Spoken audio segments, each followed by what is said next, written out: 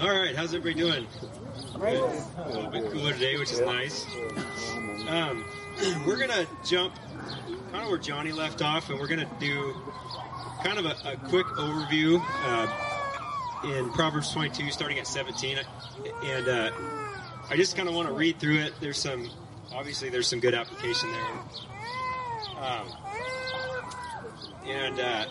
There's some things that get repeated throughout chapter 23 as well. So I think it's kind of good to kind of go over some stuff, especially if it's repeated. I don't know if you guys ever had the teacher that said, if I repeat myself, it's going to be on the test. And so it's always a good thing to kind of go through and look over some of this other stuff that Solomon talked with, the various situations that he gave wisdom in. And so chapter 22, verse 17, incline your ear and hear the word of the wise, and apply your heart to my knowledge. For it is a pleasant thing if you keep them with you. Let them all be fixed upon your lips, so that your trust may be in the Lord. I have instructed you today, even you. Have I not written to you excellent things of counsel and knowledge, that I may make you know the certainties of the word of truth, that you may answer the words of truth to those who send to you. And so I kind of want to stop right there real quick, because this is kind of the instruction, and the whole purpose to all of this is seeking wise counsel and listening to the knowledge of those who seek the word of truth, being the Bible, the word of God. And so I think it's important to have that as a principle as you go through circumstances in life, to be able to have those that will point you to the word of God. And there's always those people that are your friends, and I've got one of them, and I think I can mention his name because you guys probably don't know him, but his name's Adam Barney, and he's like the king of free advice. And so, every time he comes to me, I just know that he's got something to say. But what I do appreciate about him is that, oh, thanks, Johnny, is that he, not all the time, I'm not going to say all the time, but for the majority, his heart's desire for me as a brother in the Lord is to point me back to what God's word says. And I can appreciate those moments because I feel like he has given me wise counsel. And he's not the only one. I have plenty of people that I can go to, which I'm super thankful for. But as we do that, every once in a while I'll see him have to pull his foot out of his mouth, which I enjoy seeing because it's just funny. But anyway, if you guys know Adam, you'll think that's funny too. So with that, there's people that give free advice all the time that don't point you to the word of God. And I feel like basically what you're doing if you're giving free advice is basically your best assumption on how to go through a circumstance that may put you right back in the same place as you were, because it's man's wisdom, it's man's advice. And so as you look at this, it's Solomon's wisdom, but it's God ordained wisdom. And so that's the principle that Solomon is talking about here. And I think it's really important because of the fact that he says here at the end of verse 21, that you may answer words of truth to those who send to you. And so, we seek out wise counsel so that we're able to give wise counsel ourselves. And the way to do that, and what Solomon says, is that I may make you know the certainties of the words of truth. And so pointing back to Scripture and the truth that we find there, and the things that we can stand on in that. So moving on, 22, do not rob the poor because he is poor, nor oppress the afflicted at the gate. For the Lord will plead their cause and plunder the souls of those who plunder them. So don't take from the poor, don't steal, don't be doing things that you shouldn't be doing. God is their defense, and you don't want to mess with that. So a lot of these, too, as you read through them, it's kind of like common sense stuff. But what I'm always surprised as you read it, it's almost like it kind of captures a different light. And it's one of those things, it's like, I knew that, but I still do that. And so sometimes people will read Proverbs like one every day for a month, and it's kind of nice to be reminded of the things that we forget so often. Make no friendship with an angry man, and with a furious man do not go, lest you learn his ways and set a snare for your soul. And again, he's pointing to, like, who do you keep company with? Who do you roll around with? And if these people, like in this case, an angry man, that stuff tends to rub off on us. And so to to stay away from people that, again, are not pointing you to the Word of God and then are not standing for what His Word says. And so it's really easy to keep bad company, and then you kind of become the bad company yourself. So stay away from that. Do not be one of those who shakes hands in a pledge, one of those who is surety for debts. If you have nothing with which to pay, why should he take away your bed from under you? And so really subtle, like debt, we can probably all stand up, raise our hand, and say it's a bad thing. It's not fun to be in debt. It's not fun to owe anybody anything. And so I wish, for me, the whole college scene, when you go, you don't know what your major is, and you go. I took 8 years of college for a 2-year degree, so it tells you how much of debt I was in. But it's the principle and the idea is, don't shake a hand and make a deal that you're not good for, that your yes is not going to be your yes or your no is not going to be your no, because basically, and I think back in this day, if you couldn't pay a debt, it was kind of off with your head or stone you or figure out other ways to do that. And it's just not a good place to be. And you have this looming thing over your head when you get into debt. And we see all kinds of principles when Jesus talks in parables and throughout the Proverbs. It's just not good to be in debt. So again, another wise thing for us to consider and think about. Do not remove the ancient landmarks which your fathers have set. And so we're going to talk about that a little more, because that's one of those things that's repeated in chapter 23.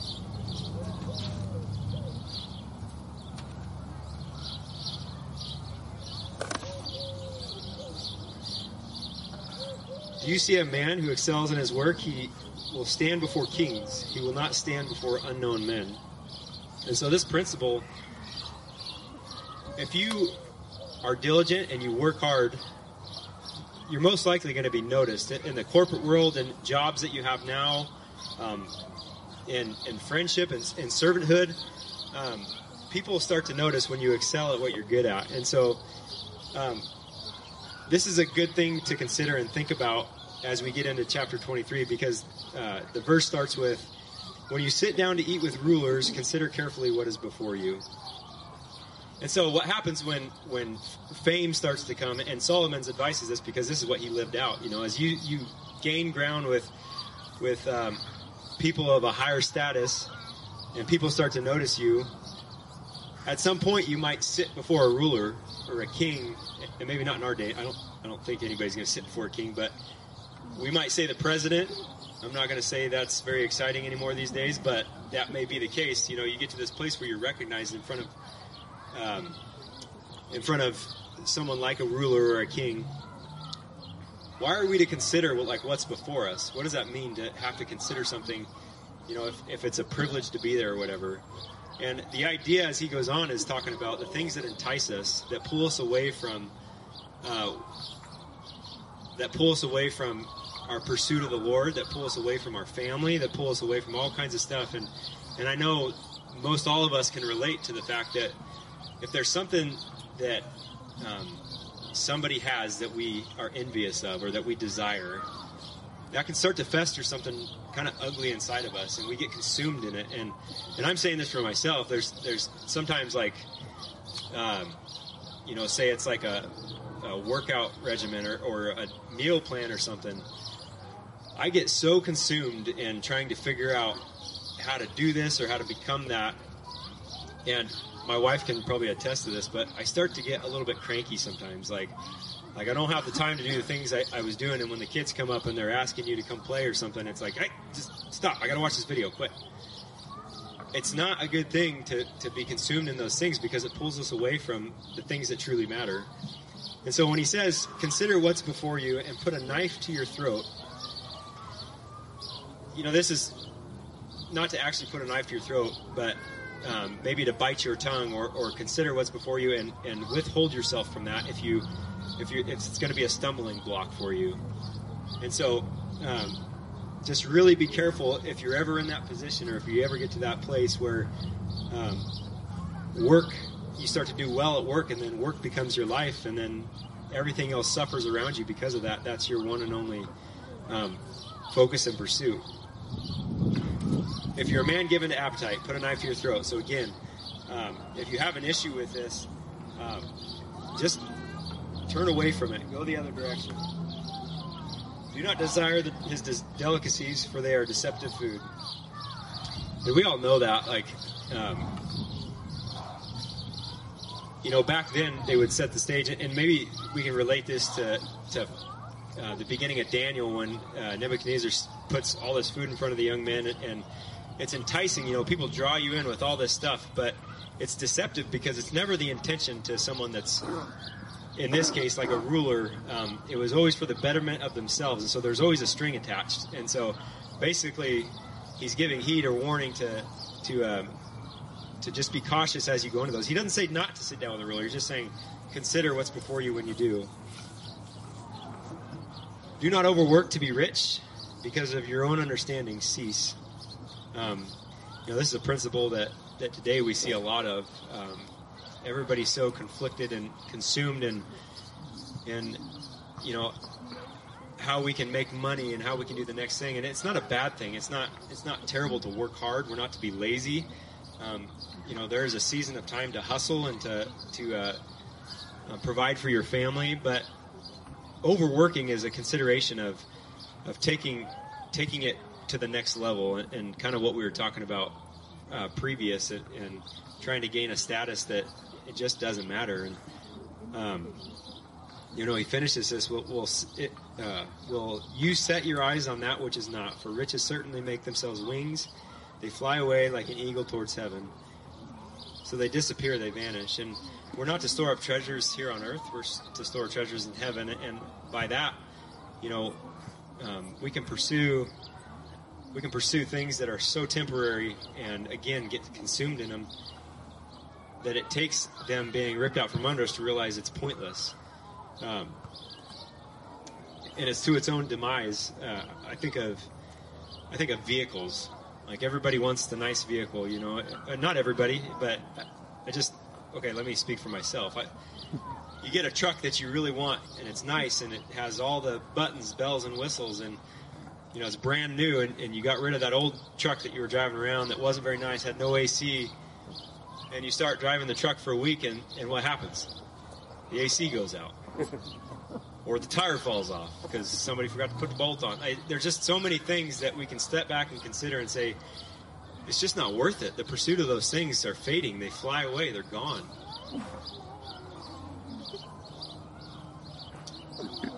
Do not eat the bread of a miser, nor desire his delicacies. So miser also being one who has an evil eye. And that's somebody whose intentions aren't what they seem to be. Again, I have an example of, I just think of my cousin. He doesn't have an evil eye at all, but he was the bigger, older cousin, and I can remember he was the one that had the job and he had the truck. So, when we wanted to go to Lake Billy Chinook, it was him that we got a hold of, and none of us had money. And so it's funny, you pull up to the gas station and you could see the pump, how much it cost to fill up, $20 back then or something like that. And then he'd drive us all to the lake. We get to the lake, and he'd take $10 from all of us.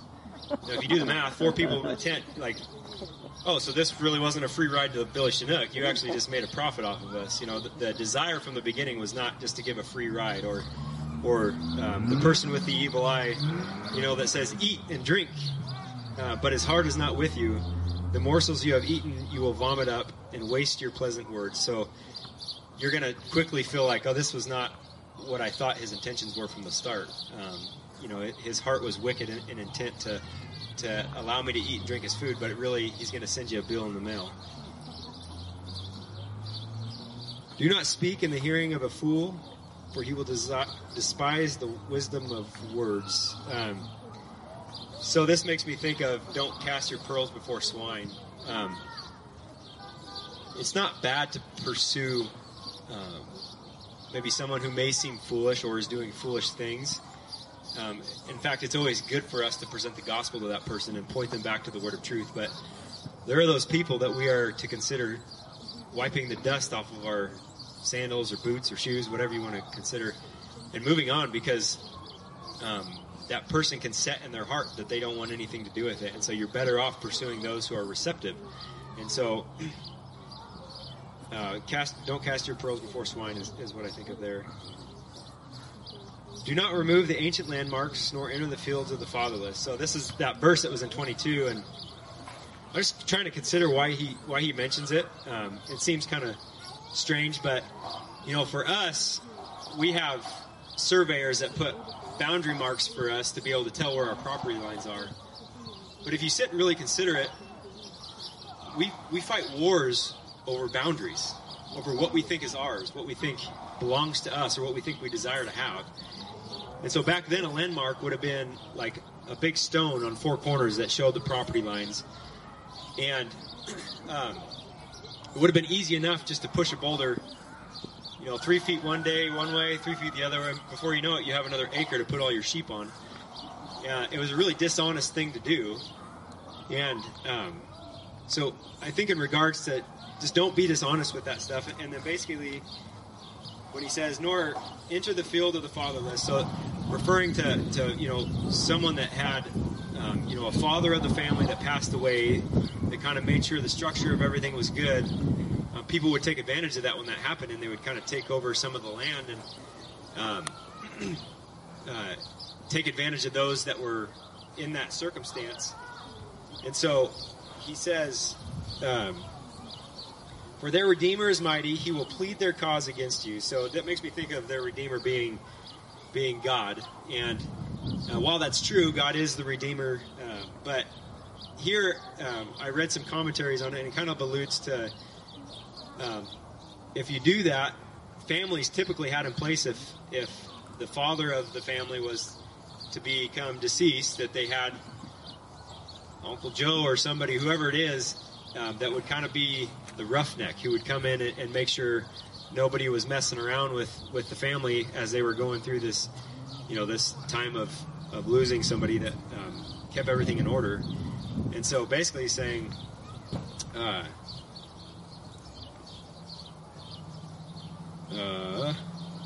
for their Redeemer is mighty, he will plead their cause against you. So you're going to get what you deserve if you desire to do that. Apply your hearts to instruction and your ears to words of knowledge. Again, I think it's just really important for us. And I think about, we can consider the younger generation and my kids. You think about how do we bring them to a place where there's not the eye rolls when you talk to them about trying to give them instruction in anything. And I'm guilty. I used to do it all the time to my mom. It was the eye roll. Like, what could you possibly know? And why would you be telling me this? Because I'm 15 and I have it all figured out. Like, life's good. Trust me, I'm going to be all right. And then, as you get older and you start to recognize, like, the principles that maybe you were taught when you were younger, they had value because there was wisdom there was knowledge there. And so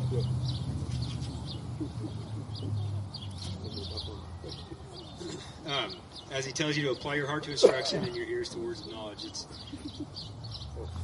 not just for the younger generation, that's for us too as we go through it. And I think one thing I've tried really hard, and maybe I overdo it sometimes, is I'm always asking. I used to always go up to Rory, and now that I see he's not as wise as I thought he was, I just kind of skip him. Totally kidding. I still cry to him all the time, but it's that principle, like, you surround yourself with people that will point you back to God's Word.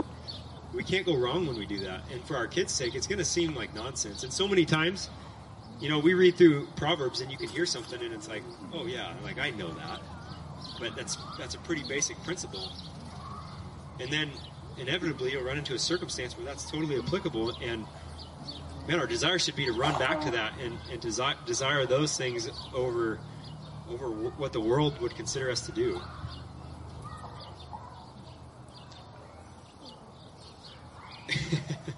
And so if your kid's not following your instruction or knowledge, what should we do? Do not withhold correction from a child, for if you beat them with a rod, he will not die. I love that verse. I don't love spanking my kids, but it's so healthy. It's such a good... When you don't do it out of anger, and there are times when you got to be cautious of that. And I think it's a good principle to give our kids discipline. And all I have to do is point you to the world right now. And what the world sees as good discipline, it's not working. It doesn't work. And so if we go back generation, you just keep going back. I couldn't remember when my grandma used to spank. Like, grandmas, I don't know if they spank anymore, but, like, my grandma was pretty scary. And that translated into my mom being scary. And, like I said, there's some anger stuff there that you have to work through as a parent, but it'll do you well if you correct your children. And it doesn't have to be with a rod. It doesn't have to be with a belt. It doesn't have to be with your hand. Just have discipline for your kids, because, like I said, I can point you to the world and we can see what doesn't work. And it's pretty clear, and it's becoming more evident. And we want to point our kids back to God's Word as well, and desire that they hold fast to these principles. You shall beat him with a rod and deliver his soul from hell. So if you don't, the consequences are not great. But if he does, if he takes hold of that and he considers it and comes back to that and he remembers, Solomon says, "My son, if your heart is wise, my heart will rejoice. Indeed, I myself, yes, my innermost being will rejoice when your lips speak right things." And I know there's those of you that can attest to when your kid desires to do the right thing, the just thing, and those are principles that they possibly gain from you or somebody else that has wisdom for them. That it's a joyful thing when our kids take to that discipline and have the correction and have the desire to move in the right direction. And that's not always the case. And so Solomon kind of makes some points here, and he says, "Yes, my innermost being will rejoice when your lips speak right things. Do not let your heart envy sinners, but be zealous for the fear of the Lord all the day." And man, I feel like I'm still learning that, the fear of the Lord. I wish I would have known it earlier in life. It took me a lot of wrongdoings to be able to even partially understand what it means to fear the Lord and have a reverence for Him and desire even to put aside my flesh when I'm not desiring those things and to run towards Him and what's right. And He's a faithful God. He's a faithful Father that He always gives us a place to land. And so I think that's what Solomon's considering here and thinking about how good it is when that happens. "For surely there is a hereafter, and your hope will not be cut off. So continue rightly. Hear, my son, and be wise, and guide your heart in the way. Do not mix with wine-bibbers or with glutton eaters of meat. For the drunkard and the gluttons will come to poverty, and drowsiness will clothe a man with rags." So just a little disdain to stay away from those who indulge a little too much in the... I don't know if you can indulge too much in meat. Perry might be able to tell us, but I think I can understand the wine bibbers. Just don't be a glutton for things that you can always have too much of something. "Listen to your father who begot you, and do not despise your mother when she is old. Buy the truth and do not sell it. Also wisdom and instruction and understanding." So coming back to that principle, man, if you're able to buy something, buy that. Pursue that.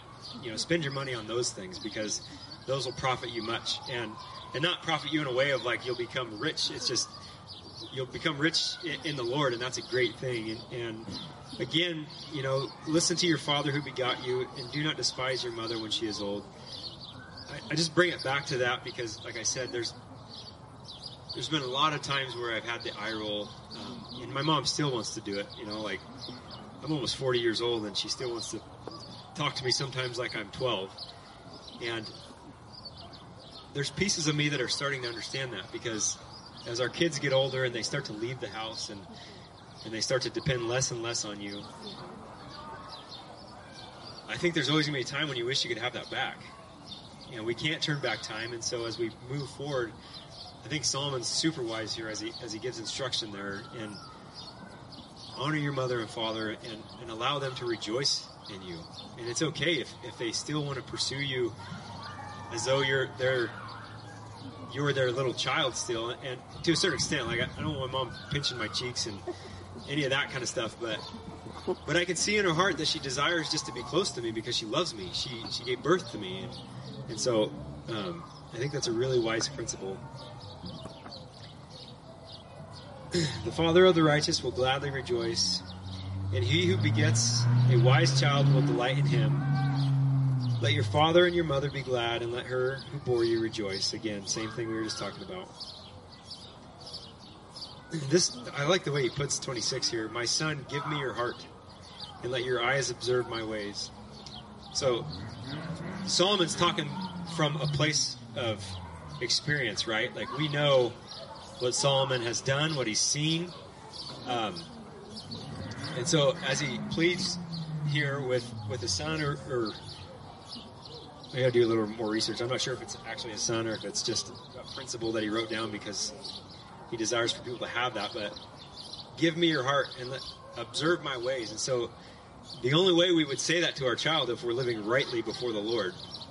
We don't want our child to observe us in a drunken state or observe us being a glutton to something that we shouldn't be. But we should desire their hearts and for them to seek after us because we are being a right example to them and pointing them to God's Word.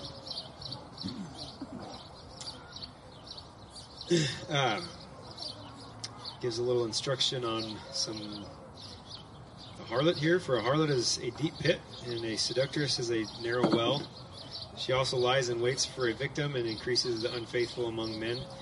I think Solomon saw a lot of that, so he's just trying to address some of that, throw it in there at a random spot. So we'll move on from that. But so here he sets up a couple questions, and he really ties all these points into the person given to wine. And he asks, who has woe, who has sorrow, and who has contentions? Who has complaints? Who has wounds without cause? Who has redness of eyes? And he gives them the answer. Those who linger long at the wine, those who go in search of mixed wine.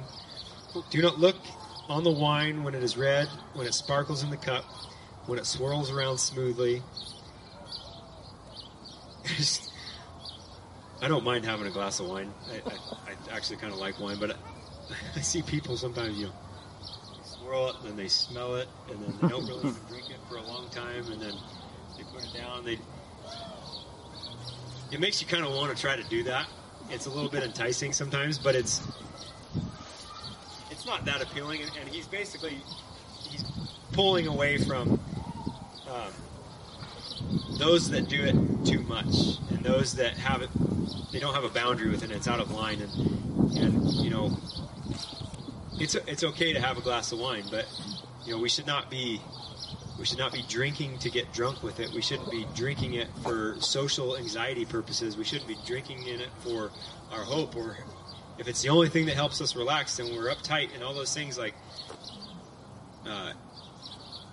it's okay to calm down a little bit, but don't be given in to those that have to have it and do it for a social partaking to get drunk and have a great time.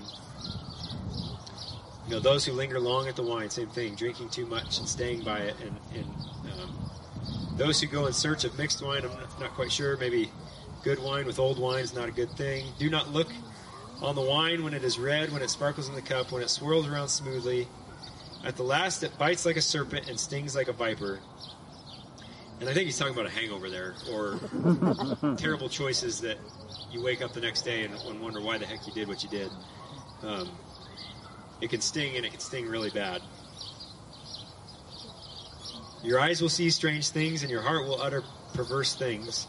Yes, you will be like one who lies down in the midst of the sea, or like one who lies at the top of the mast, saying, they have struck me, but I was not hurt. They have beat me, but I did not feel it. When shall I awake that I may seek another drink? And so I think, that end part, especially for those that are younger and may be enticed to drink and be a part of the party scene. And I've been a part of that, and I've done some of those things, and there's always that. If you're doing those things, there's a complete blindness to the things that kind of go on around you. And I grew up watching my dad. He's an alcoholic, and I never thought much about it, but he was always happy. He was always one of the happiest guys. Never spanked me, never did anything, and it was always so great to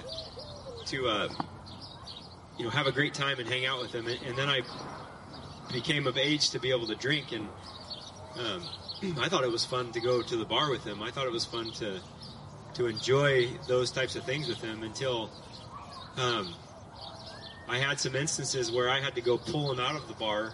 I had to separate some fights with him and then watched him go to jail. And then you start to recount stuff from your childhood. And there's a lot of things that it's enticing to start.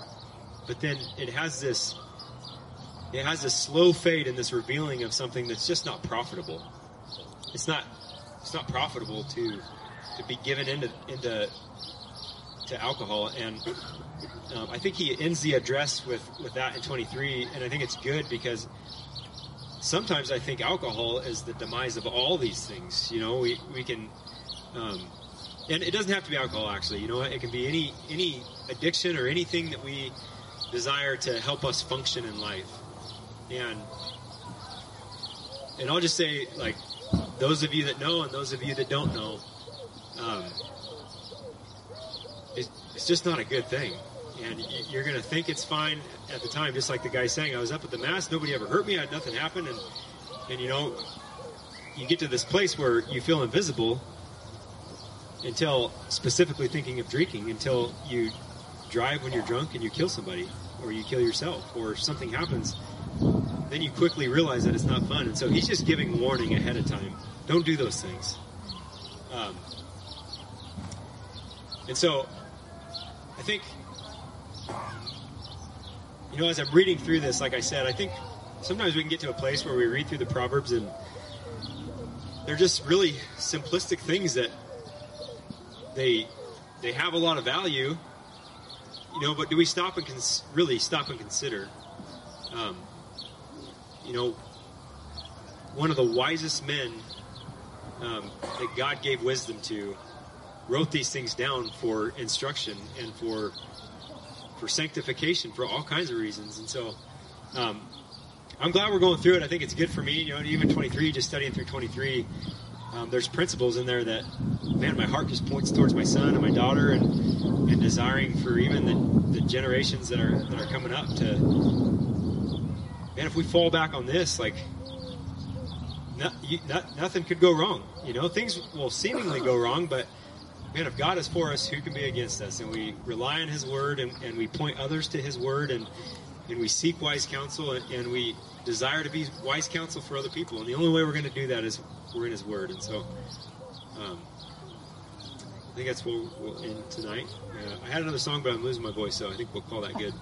Okay, let's let me pray for us and our ways. So, oh, God, just thank you again for your faithfulness, Lord. Thank you for the preservation of your word, God. And I just really consider the truths that you have set before us, that you, God, you desire for us to come back to. And so I just hope, Lord, that we can, as a body, that we can desire your word correctly, that we can help exhort each other to do the same thing. And as we seek wise counsel, Lord, that we would consider your word in all things, and just help these principles just settle into our hearts, that we would be seeking after you and I guess just running hard after you, Lord. And thank you for loving us and considering us, God. We just love you and ask these things in Jesus' name. Amen. All right. Have a good night.